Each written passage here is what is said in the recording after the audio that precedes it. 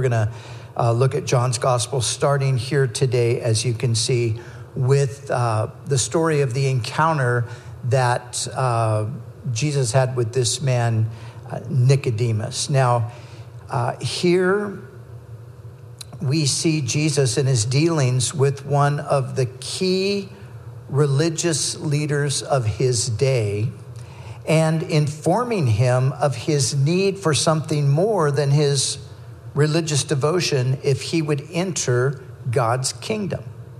So I've entitled the message today, Jesus and the Religious Person. Now, lest you think that that's not so relevant today, because as we hear some people say, oh, religion is fading and most people are atheists now and so forth. That's just simply not the reality. Even though the secularists had hoped that it would be so by today, that is not even remotely the case.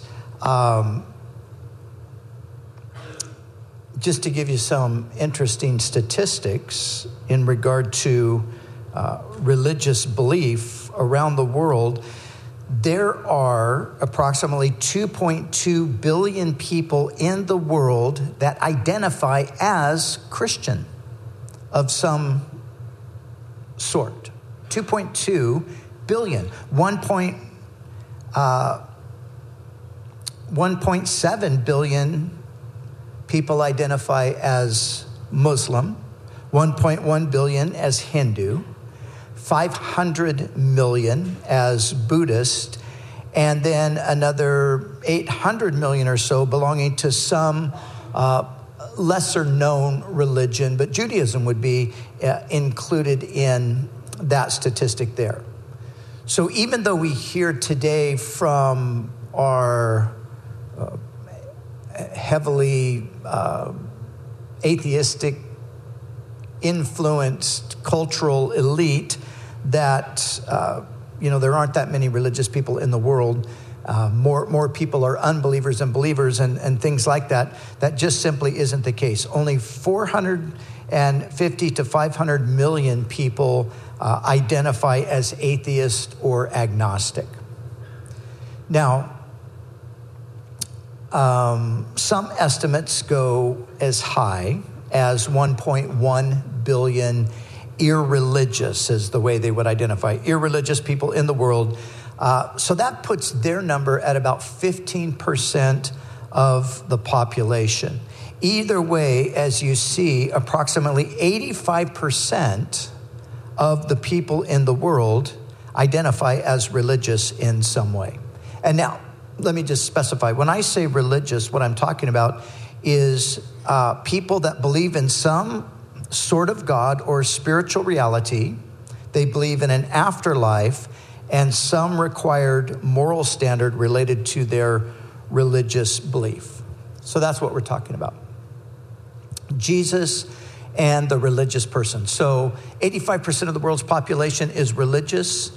What is the message that Jesus has for the religious person? That's really what we're getting at. Now, let me just say a couple of more things. Of course, when we're talking about religion and religious people, we also have to consider the varying degrees of devotion on the one hand and the legitimacy of the religion on the other. Not all religious people are equally devoted, and not all religions are equally valid.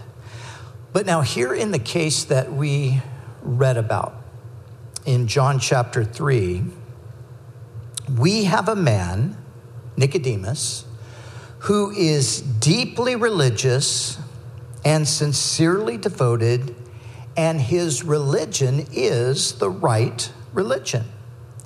With that being the case, most people would assume that someone like Nicodemus would certainly qualify for entrance into the kingdom of heaven, but Jesus tells us something different. See, the assumption is amongst people that if you just are sincere and you do your best to adhere to whatever your particular religious conviction is, in the end, everything's going to be okay. You're going to make it to heaven. But Jesus shows us something entirely different with his dealings here with this man Nicodemus. Now, it's important to understand a little bit more clearly who Nicodemus was to know just exactly what the issue is here. And so let's just look at Nicodemus for a moment. We read about him here. There was a man of the Pharisees named Nicodemus, a ruler of the Jews. So the first thing we're told about him is that he is a Pharisee. The Pharisees were an elite group of men who were arguably the most righteous people in the world, not merely in the land of Israel, but in the world from the standpoint of external religious observation. They were beyond meticulous when it came to keeping the smallest details of the law. Now, when we hear the word Pharisee, any of us who have been Christians for a while, or we've read the Bible, or we've studied the Bible, we oftentimes immediately think of Pharisee as a person who was self-righteous and hypocritical. And although that was true of many of the Pharisees, it was not the case with all of them. And with someone like Nicodemus, you find that here you have a man who is a Pharisee who's genuine. He's sincere. He's sincere concerning his faith in God. He's seeking to please God, and he's doing so by living a holy life based upon God's requirements revealed in the law. Another Pharisee that would have been similar to this would have been Paul, previously known as Saul of Tarsus.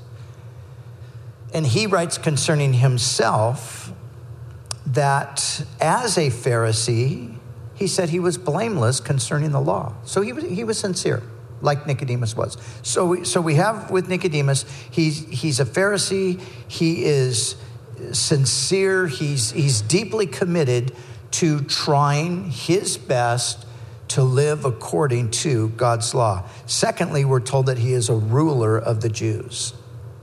Not every Pharisee would be identified as a ruler of the Jews. This means that Nicodemus was a member of the ruling body of the nation. The nation was ruled by a body of 70 men known as the Sanhedrin. Nicodemus was a member of the Sanhedrin. And so he's devout in his religious commitment. He is a leader in the nation. And then as you read the story, you remember there maybe, Jesus refers to him at one point as the teacher of Israel. He asked the question, he said, "Are you the teacher of Israel and you don't know these things?" Now, note that he doesn't say, "Are you a teacher?" He says, "Are you the teacher?" And that could mean two things. It could mean that since the Pharisees were sort of identified as the teachers, that he's just referring to him in that sense. Or it could be that Nicodemus had risen above the rest of the Pharisees in his understanding and in his ability to articulate the faith. And so he could have been identified out of the hundreds of people who were Pharisees as the teacher. So he's the teacher of Israel. But we see also in Nicodemus that he's got some admirable qualities. He is a genuinely humble man. Now, that would not be so among many of his contemporaries, but he was genuinely humble. Why do I say that? Because when he approaches Jesus, he refers to Jesus as a rabbi. Now, rabbi was a respected term, and it was generally reserved for those who had studied in the academies and, had gone through a process and become recognized. Nicodemus himself would have been considered a rabbi. Jesus had none of those things, but Nicodemus, in humility, he refers to Jesus as rabbi. He says, "We know that you are a teacher come from God." And so he's humble and he's also teachable. At a certain point, he finally says to Jesus, "How can these things be?" So he's seeking understanding from Jesus, even though Jesus refers to him as the teacher of Israel. So in Nicodemus, we have the perfect specimen among the religious of the world. And this is what I want us to understand. We have the perfect specimen in Nicodemus. Now, if Nicodemus is the perfect specimen, and he is not able through his righteousness to enter the kingdom, then that means that everybody else is shut out as well. Now, what every religious person, regardless of what their particular religion is, assumes is that acceptance with God or entrance into heaven is based upon their efforts to live up to their religion's standard of righteousness. That's what every religious person assumes. And let me again just broaden this out. We're talking about anyone who's religious, whether they identify in some way with the larger understanding of Christianity, a larger understanding, meaning not strictly a biblical one, which there's plenty of that out there. Certainly 2.2 billion people that identify as Christians are not identifying as biblically oriented Christians. So we're talking about a person like that. We're talking about people who are devoted to Islam, not the Islamist, not the murderous type, but just the sincere, devout Muslim or the Hindu or the Jewish person or whatever the case. But the assumption of every person who is committed to whatever their religion might be is that acceptance with God or entrance into heaven is based upon their efforts. In this encounter with Jesus, what Nicodemus discovers is that his assumption of works-based acceptance with God is false. That's what Nicodemus learns in his encounter with Jesus, that he has got it wrong. He's the teacher of Israel, and he has got it wrong. Now, as Nicodemus comes to Jesus here, as we read the account, I want you to notice that Jesus knows that there's a question behind the question. So Nicodemus comes, he comes by night, John notes that, and it could be that because of who he was and because of the reputation that Jesus had among some, that he felt that it was safer to come to Jesus under the cover of night as to not be seen, perhaps. But he comes to Jesus by night, and he says to him, "Rabbi, we know that you're a teacher come from God, for no one can do these things that you do except God is with him." And now notice how Jesus answers. He says, "Unless one is born again, he cannot see the kingdom of God. Most assuredly, I say to you." So Jesus recognizes with Nicodemus there is a question behind his question.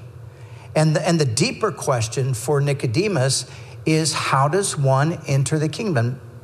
Now think about this for a moment. This guy epitomizes the religious person. He's religious in the best possible sense. He's sincere. He's devoted. He's committed. He's humble. He's all of those things. I mean, he's the kind of person that most people would look at and have that same assumption. Well, of course this guy's going to heaven. I mean, if this guy's not going to heaven, then nobody's going to heaven. That's exactly the point. Jesus says, you must be born again.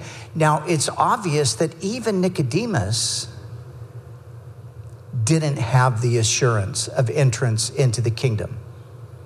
This is the question behind the question. This is really going on. He doesn't really know. Even though he is sincere, even though he is devout, even though he is meticulous about his observance of the law, he still doesn't really know whether he is going to make it ultimately into the kingdom. And you know, the truth of the matter is that's where religion leaves us. Religion meaning the idea that we are going to be saved through our efforts. That's always going to leave us short. It's always going to leave us without the assurance of salvation. We can never be certain of salvation if we're approaching things this way, because we can never know whether we've been good enough. And even on a day when we might think that we've been good enough, we've still got the next day to deal with. And everything could be reversed in a matter of minutes in some cases, right? If anyone here, which I would imagine there are some of you, if anyone has ever tried to live a righteous life in order to be saved, if anyone's ever done that, you know the impossibility of ever having assurance of your salvation. There was a season in my life where I tried to do that. And I could never have any confidence. I could never have any assurance, because there was never any guarantee that 2 hours from now I was still going to be doing as well as I might be doing at this moment. So, there were those brief moments where, you would think, okay, God, just strike me dead right now, because I think right now I'd probably go to heaven. But if we wait a few more minutes, all of that could change. That's the reality, isn't it? So Jesus says to Nicodemus, you must be born again. You need something that you cannot conjure up yourself. You need something to be done for you that you can't do for yourself. Nicodemus said in response, how can a man be born when he is old? Can he enter a second time into his mother's womb and be born? You see, Nicodemus, he is perplexed at how such a thing is even possible. But you see, the problem is he's thinking in natural terms. Jesus is speaking of things that are spiritual. And so Jesus goes on and he says, assuredly, I say to you, unless one is born of water and the Spirit, he cannot enter the kingdom of God. That which is born of the flesh is flesh, and that which is born of the Spirit is spirit. Do not marvel that I said to you, you must be born again. The wind blows where it wishes. You hear the sound of it, but cannot tell where it comes from or where it goes. So is everyone who is born of the Spirit. So Jesus now makes it clear that he's talking about being born of the Spirit. He's talking about a spiritual birth. He says that which is born of the flesh is flesh. You see, religion is an attempt in the flesh to produce the Spirit, which is an impossibility. We need a spiritual birth. Jesus calls it a rebirth. We must be born again, born anew. Some people translate it born from above. Nicodemus understood that Jesus was talking about something entirely new, a new birth. But that which is born of the flesh is flesh. So the best I could ever do through religious observation is come up with an external appearance of righteousness, but it doesn't affect me internally, and that's where the problem lies. I am spiritually dead. You are spiritually dead. We, all human beings, are spiritually dead, and the flesh, that which is born of the flesh, can only produce, in the end, the flesh. So we must have a new birth. Only the Spirit can produce in us the life of the Spirit. Jesus said, you must be born again of water and the Spirit. Now there's discussion among Bible teachers as to, just what's the difference between the water and the Spirit. In the Greek language, you know how this reads in the Greek? It reads like this, unless one is born of water and wind. Because the Greek word for spirit is the same as the word for wind. And so in a way, it's almost like Jesus is speaking a little bit metaphorically here, but he makes it clear that he's talking about a spiritual birth. So when we get down to trying to understand, well, what's the water and what's the spirit, we know ultimately what Jesus is referring to is being born of the Spirit. And now here's the point with Nicodemus, and it's the point with all of us as well. Just as you did nothing to contribute to your natural birth, you can do nothing in the sense of religiously speaking to contribute to your spiritual birth. See, Jesus is using this picture that is, to put it frankly, it's just blowing Nicodemus's mind. He's like, what? Born again? He's the teacher of Israel, and this whole concept is somewhat foreign to him. Jesus uses the analogy of birth for two reasons. Number one, because that is what is going to happen. But secondly, to show that it's not something that we do for ourselves any more than our own birth was anything that we ourselves had anything to do with. Timothy Keller put it this way. He said, what did you have to do, Jesus is asking, with being born? Did you work hard to earn the privilege of being born? Did it happen due to your skillful planning? Not at all. You don't contribute anything to being born. It is a free gift of life, and so it is with the new birth. Salvation is by grace. There are no moral efforts that can earn or merit it. You must be born again. The message, and we can hearken back a little bit into the earlier chapters of John's gospel. The message is entrance into God's kingdom can only happen by a supernatural act of God creating a new life in a human being. That's the message of true Christianity. That's the message of the gospel. That's what the Bible teaches. Now, how the church ever got this so messed up is, it's unfortunate, it's unbelievable, it's understandable, because when the church departs from the Bible, then everything just becomes confusing. But if you stick with the scriptures, this is the picture. This is what it says. And we're talking about something here that is you become, remember our last message in Galatians, a new creation. It is a miracle that God does that no religious devotion, regardless of how sincere a person might be, can ever bring about, because that which is of the flesh only produces the flesh. We must be born of the Spirit. Now, here's the question. How does this happen? This is the question Nicodemus is asking. So when he finally gets his head around the fact that this is what is needed, this is what is necessary ultimately to enter the kingdom, this new birth. So his question is, well, how? And he asked, do we go a second time into the mother's womb? No, he's thinking on natural terms there. Jesus clears that up for him.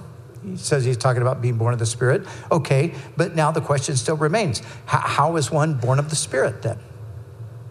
And the answer to that question is given in verses 14 through 16. And so listen to what Jesus says. He says, as Moses lifted up the serpent in the wilderness, even so the Son of Man must be lifted up, that whoever believes in him should not perish but have eternal life.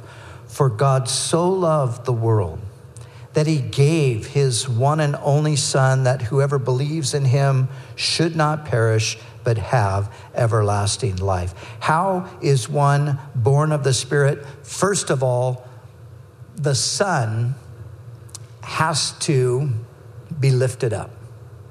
The Son of Man has to be lifted up. So in order for this new birth to become a reality, the Son had to be lifted up or had to be given. Now, in John 3:16, as we read there, for God so loved the world that he gave his one and only Son, I think we oftentimes think of giving, God giving his Son, as just giving in the sense of Jesus coming into the world, the incarnation. And of course, it includes that, but it's more specifically talking about the giving of Christ as a sacrifice for sin. So one is born of the Spirit, first of all, through the work of Christ on the cross. Now, Jesus, he does an interesting thing here in pointing Nicodemus back to this event in the history of the people of Israel, this very obscure event. It's recorded for us in the book of Numbers, and it's the story of the children of Israel as they're journeying through the wilderness and as they're continuing to rebel against the Lord and complain against God and Moses. There's a point where God allows these serpents to come into the camp and to strike them and to kill them. And so Moses goes to the Lord in prayer for the people, and God gives him this strange instruction. He says, take and fashion a serpent of bronze and put it on a pole and erect it in the middle of the camp, and then instruct anyone who is bitten by a serpent, instruct them to look to the bronze serpent on the pole, and they will be healed. Now, remember what I said about Nicodemus being a teacher in Israel? Here's something that's quite fascinating. To this day, the Jewish teachers do not really understand that story. They don't get it. They don't understand. Now, what is this whole thing? A bronze serpent erected on a pole, people looking at it. It doesn't make any sense to them. To this very day, it doesn't make any sense. You see, nobody knew that was a picture of God saving the world through the judgment of sin being publicly displayed, and people looking to that would be the way that they would be delivered. Now, the serpent, when we even just talk about the serpent in like a biblical context, what do you automatically think of? You think of Satan. So the serpent is symbolic of Satan, who introduced sin into the world. And the fact that it's a bronze serpent, bronze in the context of the sacrificial system, was used in regard to that place of judgment. So the sacrifices were put on the bronze altar and consumed. So you have the connection between the bronze and judgment. And then you have this pole where the bronze serpent is erected and people are to look to it. Jesus says, as Moses lifted up the serpent in the wilderness, even so the Son of Man will be lifted up. See, Jesus tells Nicodemus that whole incident was about him and what he had come to do. That sin would be judged and publicly displayed on the cross, and all of those who believed that to be true and looked to that, just like the ancient Israelites were delivered from the consequences of the deadly bite of the serpent, so we would be delivered from the consequences and the death of sin.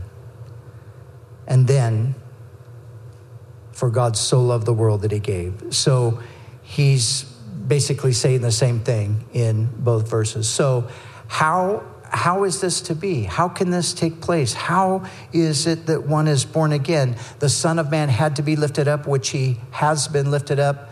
But what do we do? Whoever believes in him would not perish, but have everlasting life. You see, this is the way of salvation. The way of salvation is through simple, genuine trust in Jesus as the Son of God and Savior of the world. This brings about the new birth, that Jesus told Nicodemus was imperative for entrance into the kingdom. You know, today the term born again has, it's obviously been misunderstood. It's been made a caricature of. It's people sort of scoff at the idea. Once in a while you'll hear somebody say, "Oh yeah, the born agains," or that, "Oh yeah, that person got born again," and then it's also used sometimes by sort of secular people to describe just some sort of a new start in life or whatever. Yeah, now they're born again. They're not, doing drugs anymore or something like that. Some people have even thought in recent years that born again was kind of a new thing. I remember a few years ago, I was traveling on a train from London up to the north of England, and I was speaking with a lady, and I was, looking to share the gospel with her a little bit, and she says to me, "Oh, you're not one of those born agains, are you?" She says, "I'm a Christian, but I don't like those born agains." I said, "Well, unfortunately, I am one of those born agains, but, I kind of knew what she meant, but people think like that. And I can remember many, many years ago when I was, even before I was married, I was working in a particular place, and I was reading my Bible there on my break, and somebody was trying to tell me that born again was this recent thing, and believe it or not, they were telling me that guy Chuck Smith, he's the one who came up with that idea of being born again. Somebody actually said that to me. And I happened to have my Bible open. I said, "Well, actually, it did predate Chuck by a few years. Here, let me read to you here in the Gospel of John that is 2,000 years old." "Oh, what? Who? Jesus. Jesus said you must be born again." So how are we born again? How is anyone born again? Who has to be born again? Anyone who would enter the kingdom, anyone who would perceive the kingdom must be born again in order to do so. Apart from that, there is no entrance into the kingdom.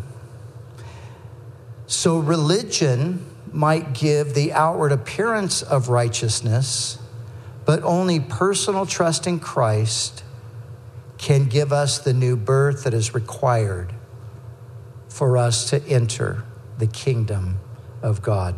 Now, in closing,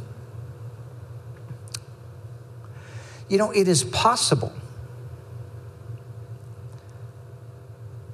that even someone in this room today, it is possible that you have spent your entire life in church, involved in religious activity, things like praying and worshiping and studying and fasting and doing good works.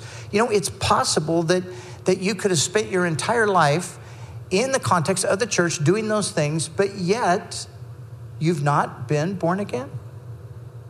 It is entirely possible. As a matter of fact, there are multitudes of people that would be the case with them. And as, again, I refer to the 2.2 billion Christians on planet Earth. It's a very small minority of that 2.2 billion that are the ones who actually have been born again. Because we can easily substitute religious duty and think that that's the way. And again, sadly enough, within the realm of the Christian church, there's so much confusion. We can understand this in the synagogue. We can understand this in the mosque. We can understand this in the Buddhist temple. We can understand that people wouldn't necessarily automatically get the necessity of being born again. But how it can be that in the church people don't get it, well, that's a great tragedy.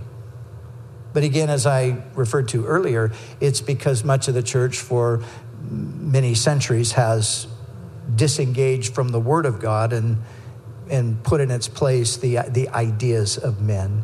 But whether it is a church or a synagogue or a mosque, and it's been praying or worshiping or studying or fasting or doing good, none of these things can bring the dead human spirit to life.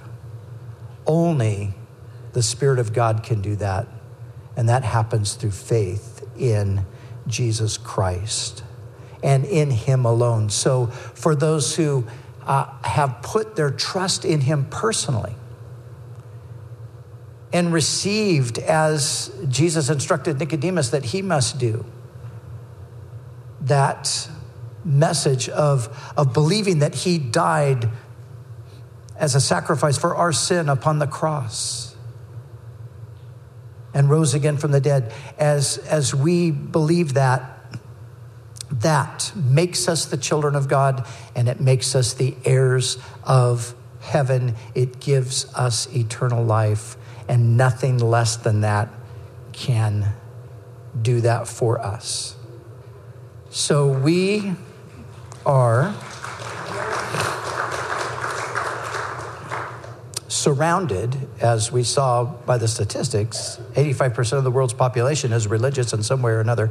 So there are a lot of people all around us who are mistakenly thinking that it's through their best efforts that they will ultimately make it in. And we have the responsibility to let them know the truth, that you must be born again. And so may God help us.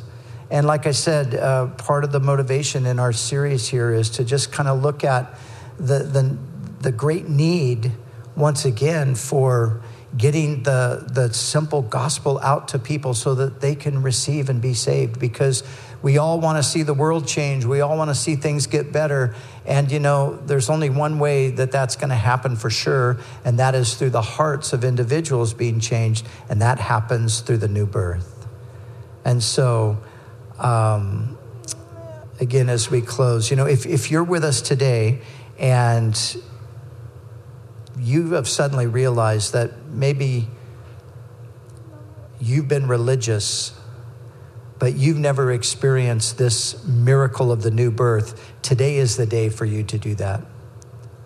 And I want to invite you and encourage you and exhort you and challenge you not to leave this place today until you receive Christ personally and become born of the Spirit. And maybe also for others of us who we've already come there, but perhaps we know people that are in this place. They're very religious. And we might even know some religious hypocrites, but we might know some people that are genuinely, sincerely religious, but they don't have that personal relationship with God through Christ. May God help us to help them to come to know that and to receive that. So, Lord, we pray as we close today that you, Lord, would work in us and through us. And Lord, I would just pray today for any person that's with us in the room, outside, wherever they might be, Lord, that they would see themselves as a religious person, but they do not have the confidence of salvation. They can't say with assurance that they have been born again. Lord, help them today to cross over into the realm of life through putting personal faith and trust in Christ. And Lord, help us who are there and who know people who are religious but not there. Help us, Lord, to be those instruments that you might use to bring them into the kingdom. Thank you for the lesson through the life of Nicodemus. And Lord, may we take it to heart and apply it. We pray now in Jesus' name. Amen.